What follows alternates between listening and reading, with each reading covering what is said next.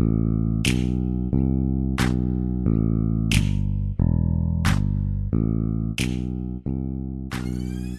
to Bitch Talk, booze interviews straight from the heart of quarantine. This is Erin. That's Ange. Hi. That's Shar. Hello. We have another special Asian American that we're featuring this month. His name's Chef 2 David Fu. He's been on before. It was a couple months. No, it was more than a couple months ago. December. Right, the end of last year, and he's a former Top Chef contestant. He is Oakland born and raised dude, and he's just really special. I don't know how else to talk about too, but I love having him on. He always has something important to say. So listen to our interview, and we'll see you on the other side. But before we see you on the other side, make sure you go to bitchtalkpodcast.com. We have a brand spanking new website, and you can sign up for our newsletter. Please sign up. We only send one out once a month. So if you sign up this month, you'll get one in June. You can also find us every Monday morning at BFF.FM from 6 to 6:30. Now it's time for Chef 2. I'm so glad you're on. I'm sad we're not in person, but I'm really glad that you're meeting my co-host. I was so bummed that she couldn't meet you the first time and be in on our conversation. So me too. Glad you two are virtually meeting. That's Ange. And I think what I want to jump into first, too, is you got engaged. Thank you. Yeah, I'm super excited. Yeah, you guys did this huge trip right before everything, right? Before the pandemic, right? Yes. So I proposed the Ferry Building in San Francisco. Iconic place for us. Our first date was there, all that stuff, all that cheesy stuff. But I proposed at the Ferry Building, and I think it was just in line. We had already planned a trip to Europe because I had some flyer miles that we needed to get rid of before they expired. So I thought that I should propose right before then and make it a celebratory trip. So kind of like all of the signs were aligned for us to do it and, take the next step in life together. And it was amazing. However, after like a month or about 3 weeks in Europe, we came back to this shit. Yeah. At least you got less raw. I mean, you got some traveling out of your system before this. I know, because I don't think we're going to be traveling for like the next 2 years or so. Like, it's just too dangerous, just too scary. At least that's the way I feel at this moment. I don't know about you guys, but yeah. I wasn't thinking 2 years, but now you're making me rethink. So just for the record, my events and all of my contract deals for myself personally, and I'm pretty open about it. But all of my gigs and events are already scheduled for next year. Things that are happening this summer, this fall, this winter. So this is, I'm just speaking very frankly, like I'm coming from a place of privilege. I have opportunities. I was on a TV show and, in comparison to other people who aren't as fortunate as me, as myself, and I'm already hurting, if my gigs are being pushed to next year, I can't imagine the next person who isn't as fortunate where they don't have opportunity until 2021. So that's always I've tried to be very conscious of that. I think these are very sensitive times at the moment. And I try to, whenever I'm speaking with my friends, colleagues, or even people like yourself, or being public out in the community, whatever it is, like I try to remind people that it's real.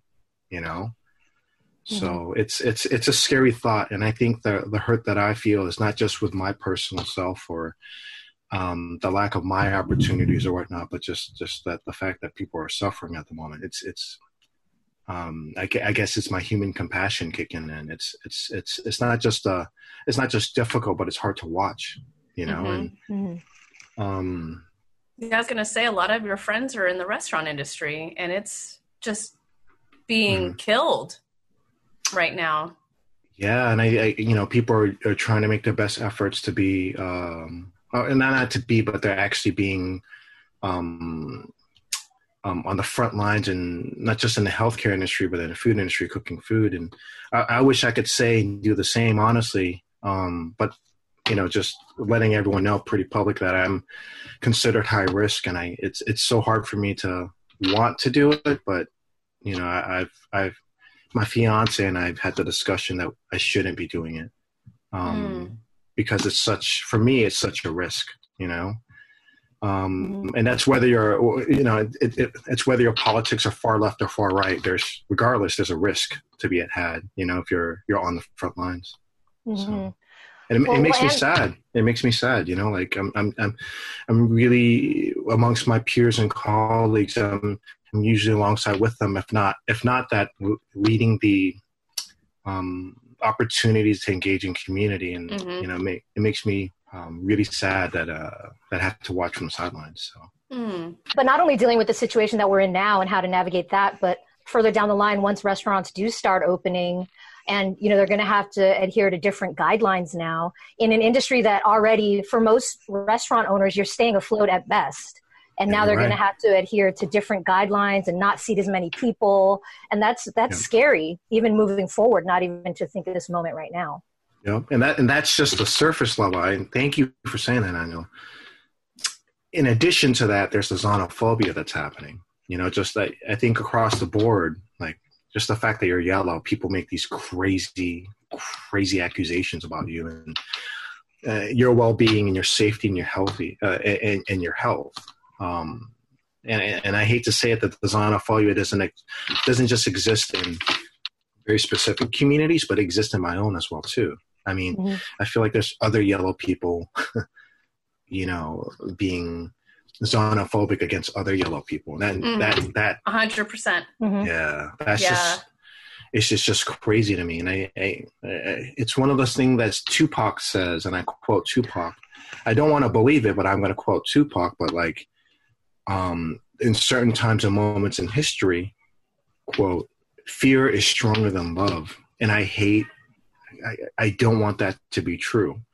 And I find that, and what I want to be true is that if we don't do anything, you let fear brew and grow into something really nasty. Fear will rule over love, but I'm passionately trying to make the opposite true. It's really scary times right now. Really, really scary times right now. And I think it's our due diligence, not just on this interview or this phone call, that every conversation we have with another person, we don't fake the funk. We don't say everything's all good. When people ask me, I'm like, I'm doing well, but everything is not all good. You need to know why. Stuff like that, So, but yeah, it's a hard conversation, Yeah, I was gonna say, when you're talking about the xenophobia, and it's yellow people and yellow people also. It is. It is. Mm-hmm. Yeah, there was an experience that Ange, we don't have to say your sister's name, but your sister experienced that as soon as she came back from her trip to Japan. And was that January, February? She was there in February. Yeah. And the end of January, beginning of February, she was in Japan for a couple of weeks. Yeah. And when Ange told me about that experience, I couldn't believe it. She works in an office type scenario, and people weren't sitting next to her all of a sudden, and there was like this whole group thread about, we all need to be careful, sort of passive aggressive kinds of things. Like, we need to be careful, anybody who's traveled to these places needs to be mindful and kind of, I get it. It was, we had to do our due diligence, but she was sort of feeling this against targeted peers. Yeah, feeling targeted. And she's Asian, and she, had just come back from Japan. So, it was an odd situation to be in, to just kind of having a couple people not sitting next to her anymore, and just feeling like, okay, was it something I said? So, I don't know. It was the dual, being Asian and having come back from Japan. That was just like the double whammy. Yeah. And I think the result of that is when, I don't think those things are controllable. But I also think that that's why it's so important to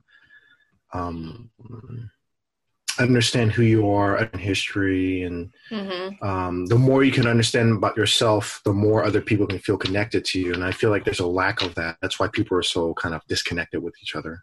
Mm-hmm. And I'm all for nationalists, but I'm not. I think nationalism is another term for racism. It encourages self-empowerment and everything that looks like me, and I kind of chime towards and celebrate, and the opposite I don't. So, I encourage, and I try to be very clear, I encourage others, no matter what industry you're in, is to understand your culture and your history, because your culture and history tells you who you are and where you are at time and place as of 2020 and how you got there. And the more you can understand that, you can start to make the trace kind of backwards on how you're related to the world and everyone else. For example, like in food, and I love food because it's pretty transparent. The further you go back in recipes and food and ingredients, the more common it is to the geological surroundings that where your roots are from. So, for example, if you use an old ingredient like rice, you could trace rice to like basically almost every country in the world. You look at flour, you look at bread, and the list goes on. You look at milk, you look at basic notions like soups. It all has some sort of origin and how it's internationally impacted. That went off on a tangent, but it's topical. And I'm glad you brought up the origin and roots of food and culture, because if I can just switch gears for a little bit. Please, your prior interview with Aaron was really beautiful. I loved it. And it really, for me, touched on a lot. It brought up a lot for me. So if you'll indulge me in a quick therapy session, you were talking about, having cooked for all these really high echelon restaurants, but it wasn't your food. It wasn't the food from your culture. So you didn't fully connect with it. No. It really brought up for me, as a kid, my grandparents lived with us and they raised us because my parents worked full time, and my grandmother would cook these beautiful homemade Filipino dishes made with love. And as a teenager, I started getting sick of these dishes, and I would forego these beautiful homemade with love dishes, and I would eat pizza rolls and like cup of noodles. And so fast forward to, I was actually in Vietnam. I was in Hoi An, and I took a street food tour, and they were talking about how the typical cuisine in Vietnam, these old recipes are in danger of dying out because all the young kids just want to eat American food. Yeah. So I was on this food tour, and I was like, how dare these kids? Can't they respect their culture? And then it was like, ding, holy shit, that was me as a kid. Not to that degree, but it's really sad to think about, with the Americanization around the world. Now it's just like, I'd rather have a burger, So I wanted to know your thoughts on that, like not only in our culture, but around the world, these old recipes. For sure. And to get political, but in addition to, and I think another truth to what you're preaching, what you're saying, is that I think it's the realities of capitalism. And as as countries become modern and they open their markets up to the West, out to the West, and they invite these huge corporations and companies in because they want to be modern. People who don't follow that infrastructure are then basically ousted out of the system. So for example, in Vietnam and street food, in the Philippines as well, there's a huge culture of street food vendors, but the government, the immediate government, and I mind you that Vietnam's a communist government, they had an agenda ever since the 90s is to be more modern. And what that means is they want their street to be clean. They want people cooking on it. They want people in storefronts. So in addition to the young crowd, which I don't blame, in addition to the young crowd not wanting to continue those businesses and eat those foods and support those businesses, it's the government infrastructure that's not allowing it so. And there's they call it a weekly to monthly sanitizing period where local police officials come through and hose everyone out in the street, and they take all the food and they take their equipment away from them. So, and I try, and I read a lot, and I try to inform myself, and a lot of the questions why, and I don't want to demonize a particular person, entity, or group of people, but in respects to all young people in all the generations across the world, including Vietnamese, Filipino, whatever, I think our government institutions have a big responsibility on why the world is the way it is today. because they kind of set the agenda on who can play and participate in the system and who can't, And I feel that young people, they're not the decision makers, but they're influenced by. And I love the point that you make. I'm not trying to shoot down your point and all, but I think the scary factor of it is that it's capitalism, And, I think there's blessings that we have from capitalism, most definitely from, Anthony Bourdain and Food Network and Top Chef and everything we have here in the States. But that same thing doesn't represent true in other countries, if that makes any sense. And I, just to kind of, to honor your statement as well, too, that the true, your statement is absolutely true here in the United States. Young people, they don't support mom and pop businesses. They eat fast food, and that's what they like. But at the same time, it's that they are kind of like encapsulated in this food system. If you have $5 in your pocket, I'm guilty of this too. I'm not trying to talk mess about anybody, but growing up in Oakland, if I had $5 in my pocket, I could get 2 50-cent bag chips, which would last me the morning or the afternoon. Opposed to in having $5 in my pocket, are you going to tell me to go to what is it, the equivalent of Whole Foods at the time, and get a $5 sandwich, $6 sandwich when it just feeds me one day? Right. Mm-hmm. So like I'm not trying to batter and bash. I'm just trying to say that when there is an issue, we're all responsible. So sorry for my long-winded response. No, that was great. Yeah. I know, this is why I love having you on, because I always know you have something really important to say. So whether you think so or not. Yeah. So thank you. I appreciate that. Yeah, especially, during these times that there's a lot of layers going on right now. Can you talk about how your family's doing through all this? They're good. Yeah. Mom and dad are both retired. My sister and I were very blessed that we're in a position where they can both retire. They're like in their early 60s. Mm-hmm. My dad's 64, my mom's 63, so they retired a little bit early. But mind you, they've been laborers all their life. My dad was a fishmonger, 30 plus years, midnight shifts. He has two artificial needs. My mom's been a seamstress. Minimum wage since day one. So she's like 20 plus years as a seamstress. So, I feel even in these hard times, I try to, not to say that I'm doing great, which I think is inappropriate. We're definitely counting our blessings, and they are doing well. Thank you for asking. Yeah. So, and how's your fiance doing? Because she has, is it a side business for the kimchi, or is this her business? She's starting off small. Yeah, it's her baby. It's absolutely her business. She's starting off small, and she does plant-based kimchi. Yeah. So I think the other blessing for this quarantine moment is that number one, we just got engaged, so we get to spend a lot of time with each other. And number two, it's a great time to read and study and figure out who we are, what we want to do, and what the next steps are. And basically, if you wanted to, you could kind of scratch what you were doing before and start off new. And that's both been a blessing for Gina and myself. So we're doing great. We're not doing good. We're doing good, and we're counting our blessings. Yes. No, I know you, when you and I are texting, it's like, how are you doing? But it's like, how are you really doing? Kind of too, like it's a loaded question. Yeah. It's a loaded question. Yeah. Yeah. And right before all this happened, I think you and I had texted about your business and your pho pop-up. And I know that you were maybe retooling it or rethinking it, or we're going to move somewhere else. Can you maybe give us a little insight onto, I don't even know what's possible at this point, but.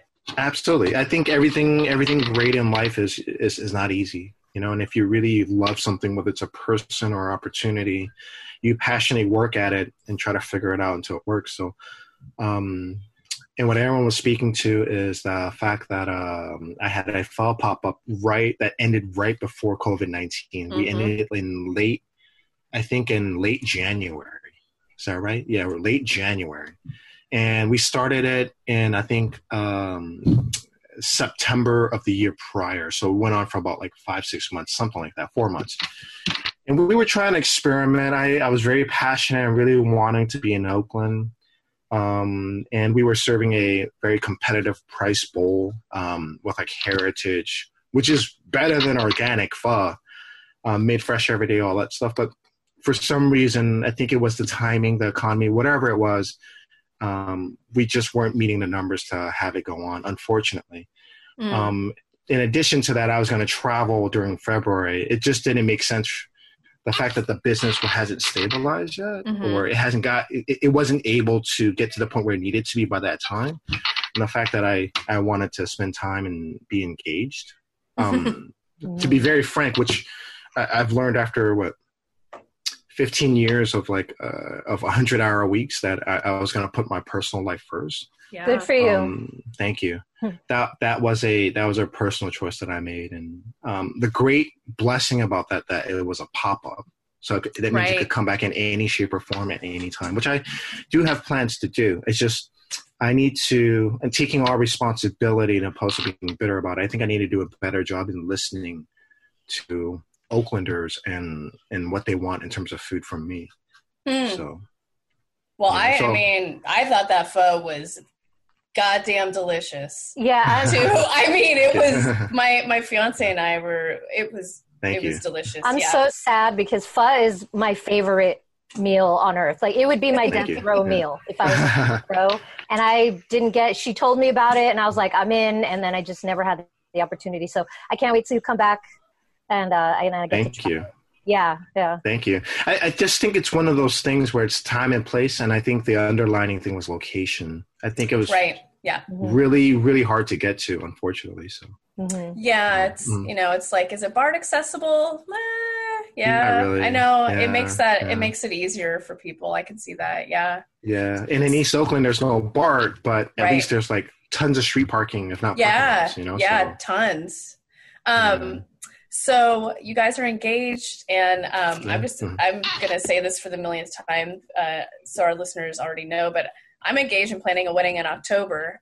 And so what are you guys thinking with, I mean, who knows at this point, but what are you guys thinking? Or are you just going to take it slow and see what science dictates? Yeah, I think Jean's the big boss. She makes the plans, and I'm the supporter. That's just the way it is. I have no interest in the planning aspect of it, but whatever she needs, I'm there. So I think in further detail, you should ask her. However, we did plan for October, and we wanted to do a small shindig, celebratory style. She's not Christian. I'm not Christian. We both come from a Buddhist family. So we wanted to do a small gathering where it could be formal and relaxed in St. Helena at our friend's vineyard, at Hoops Vineyard. Yeah. Just have a small gathering, have good food, and make it a celebratory event, because it's just the way that we felt most comfortable in celebrating our union, respectively. Yeah. So.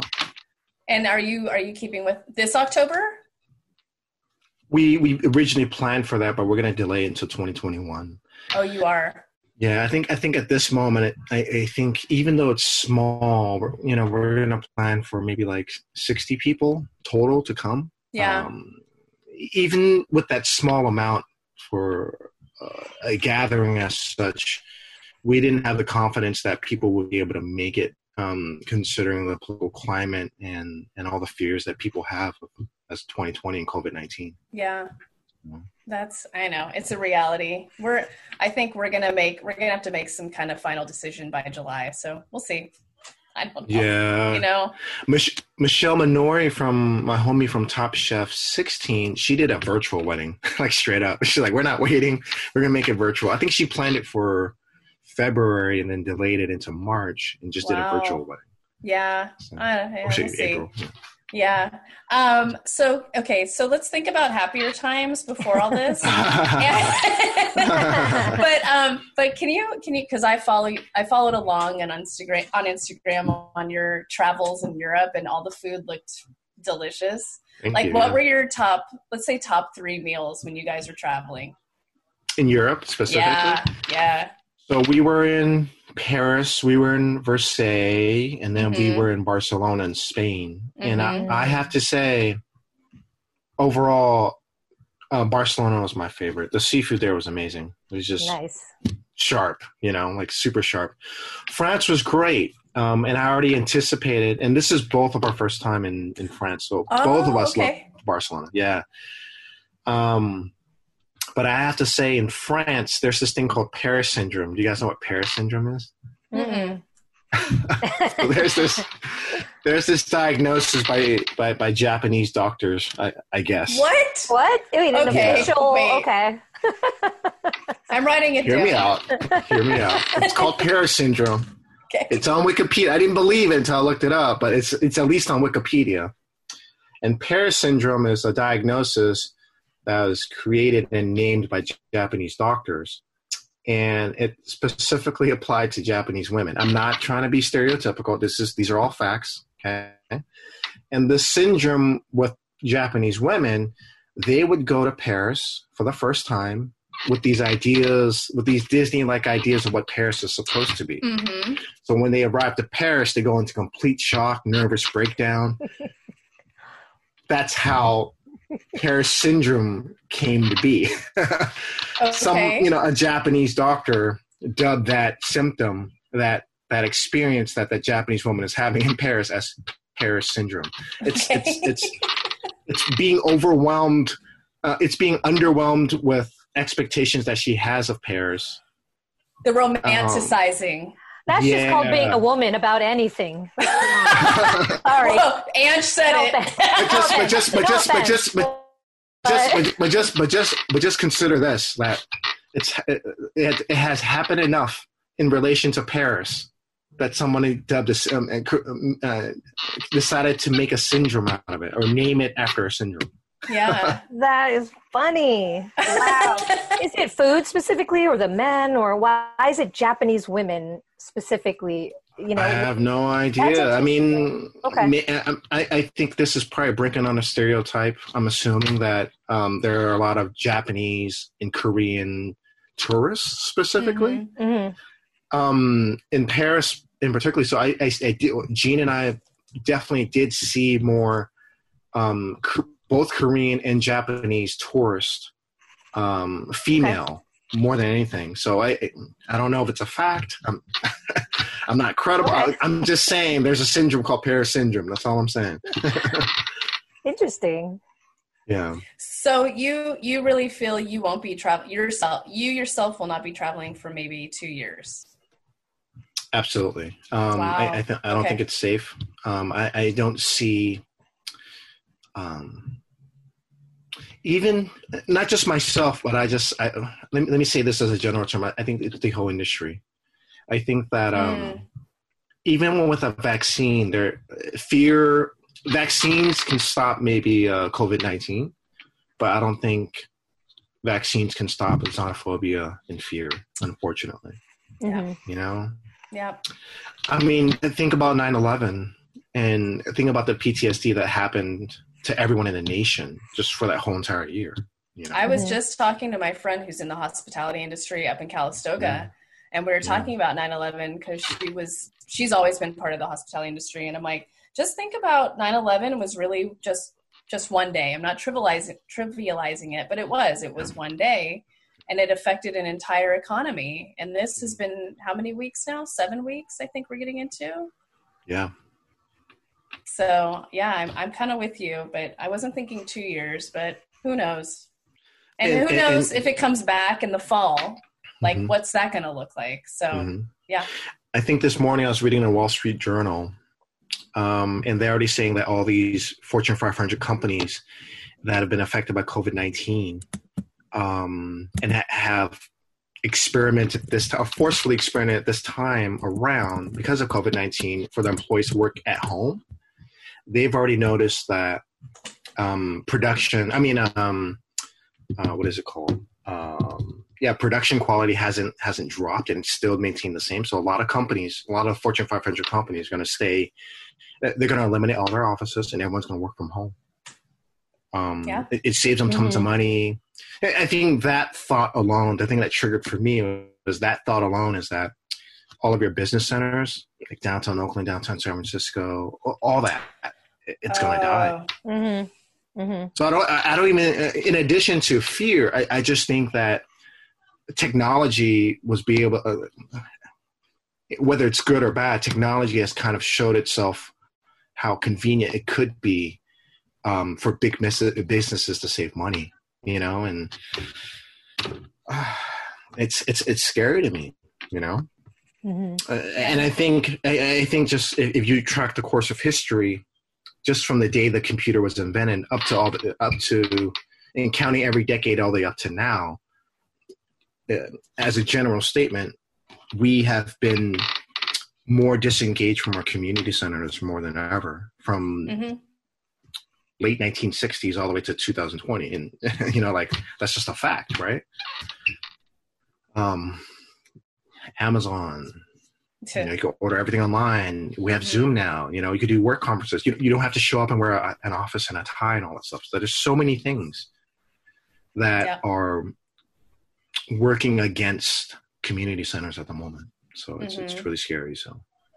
So are you rethinking how you're going to do business, or have you even gotten that far, or just taking notes?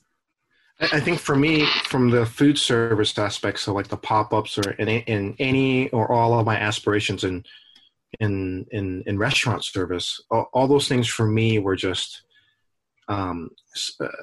something to do, to try out, to see if it worked. You know, those are my side projects. That it's not my bread and butter. If anything, my bread and butter is in consulting. I consult for food companies and food tech spaces and stuff like that. So I'm offering my knowledge to like engineers and companies and stuff like that to kind of like build and move things forward. In addition to that, there's some media projects I have going on the side. So I think in those aspects, those two sectors that I'm working in, it hasn't affected me in the biggest way. But in my aspirations in the restaurant space, I think that's completely shut down, unfortunately, you know? Yeah. And but that's just not for myself. I think that's for everyone. Right. You know, and I don't mean to offend or upset anybody that already has a restaurant, which have hopes and dreams to reopen and have it go back to the way it was before. And I like to think that I'm being factual and not cynical. I don't think it's going to go back to the way it was. And I think if history has proven itself correct, I don't think it ever has, you know? Well, the most important question is then how am I going to try your pho? I'm really worried for myself. I think in a public aspect, it may be a little bit difficult, or there may be a waiting game. But I think for a private aspect, you know, I can still offer it as friends, or if somebody books me for a catering event or something like that. So okay, I have hope. and just, you know, just I just want to be very clear that my statements are very general. I can't be specific. It's kind of impossible to be specific. There will be restaurants who will come back and reestablish themselves. I just don't think there's enough space for everyone to come back. Like if there's 100 people, I think the first top 40 will come back and the other 60 will have to pivot, unfortunately. Yeah. So. No, it's the reality. It changes every day. So Absolutely. And it's an important conversation to have so people realize, like, who are you supporting, making sure you support these businesses that you really love, as opposed to just going to, you know, Taco Bell every day or whatever. But just really mindful of where you're spending your money, what little we have, you know, being really mindful of that. Absolutely. And to give credit to my colleagues and those excellent restaurants out there who are doing it passionately, not to try to make a profit. That's most small businesses. I see a lot of innovation that they're doing in the curbside pickup. Yeah.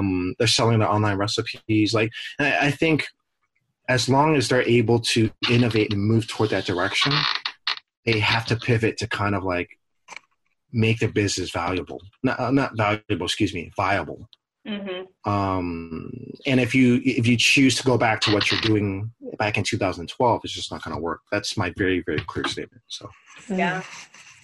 Sue, thank you so much for your time and for your honesty. Right. Absolutely. Thank you. I really appreciate it. I know our audiences do. And we will catch up with you maybe when this is over. Absolutely. I look forward to connecting with you guys, and maybe we should have a pho party after all this is over. Yay! That's what I'm here for. Thank you. So excited. Yeah.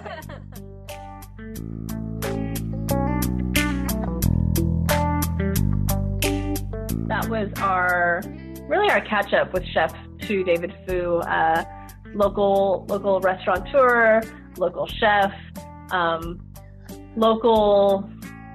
What is he? He's like Buddha. Yeah, you know what really struck me, because this was obviously my first time meeting him at all. Right, virtually. This is a man that does not waste his words. He doesn't just talk to talk. He's very thoughtful about what he says. He means what he says. Like, there are no wasted words there, and I really appreciate that about him as somebody coming from a place where sometimes I just talk. You know? Yeah. Like, he doesn't beat around the bush. He's just like straight to business, and I love that. When you were trying to figure out like a descriptive word for him in the intro, I was like, he's like this deep soulful guy, you know? Mm-hmm. He's just super zen, but also like deep soulful, thoughtful guy. And there's not, I mean, I appreciate his time and him getting on Zoom with us today. But you know, I've known a top chef or two in my day, and they're not all as thoughtful. I'll just say that. Well, most restaurant, you know, people in that restaurant, in that industry are, they're a little bit more high strung. And like you said, it's like Chef 2 is super just zen, right? Well, and the whole industry changed with the flip of this whole celebrity chef concept. Right. Like, what were chefs before this happened? They're back in the kitchen slaving away for hours, sweating, you know, it's just, and now with the whole celebrity chef thing, they're looked upon as such different archetypes in our society now. Yeah. And you remember, I mean, you listened to the podcast from December earlier, but you heard how we met. Mm-hmm. And it took like a full year. Yeah, and it took us a full year to reconnect and have him on. And I don't know. I really like that guy. He's a good one. My whole goal was to be offered his pho, and it happened. So mission accomplished. Right. Okay, George W. Bush. Jesus. Oh no! Shit. Now I'm just thinking about a Sam's Burger. Come on. Or just going out in North Beach. You know, some of my best memories happened at Sam's. So. Yeah, and I was gonna say, and I love that he talked about Bourdain. He just slipped that in. And Tupac, Jesus. I know. I clutching her pearls. I had, as soon as he said Tupac, I was like, what? I know. You're next level, sir. You are next level. He is. He's totally next level. And like I told him in the interview, we're here for him no matter what. Whatever he wants, whatever he needs, we're here. So we hope you enjoyed our second interview. And really, it was a really good chat with Chef 2 David Fu, who was on Top Chef a couple years ago, and is way more than that. So thanks for listening. You can find us at our brand spanking new website, bitchtalkpodcast.com. We can also sign up for our e-newsletter, which we'll only send you once a month. You can also find behind-the-scenes footage at our YouTube channel, so check it out and subscribe. It's brand spanking new. You can also find us at BFF.FM every Monday morning from 6 to 6:30. Boing. We are powered by GoTo Productions. Bitch, please.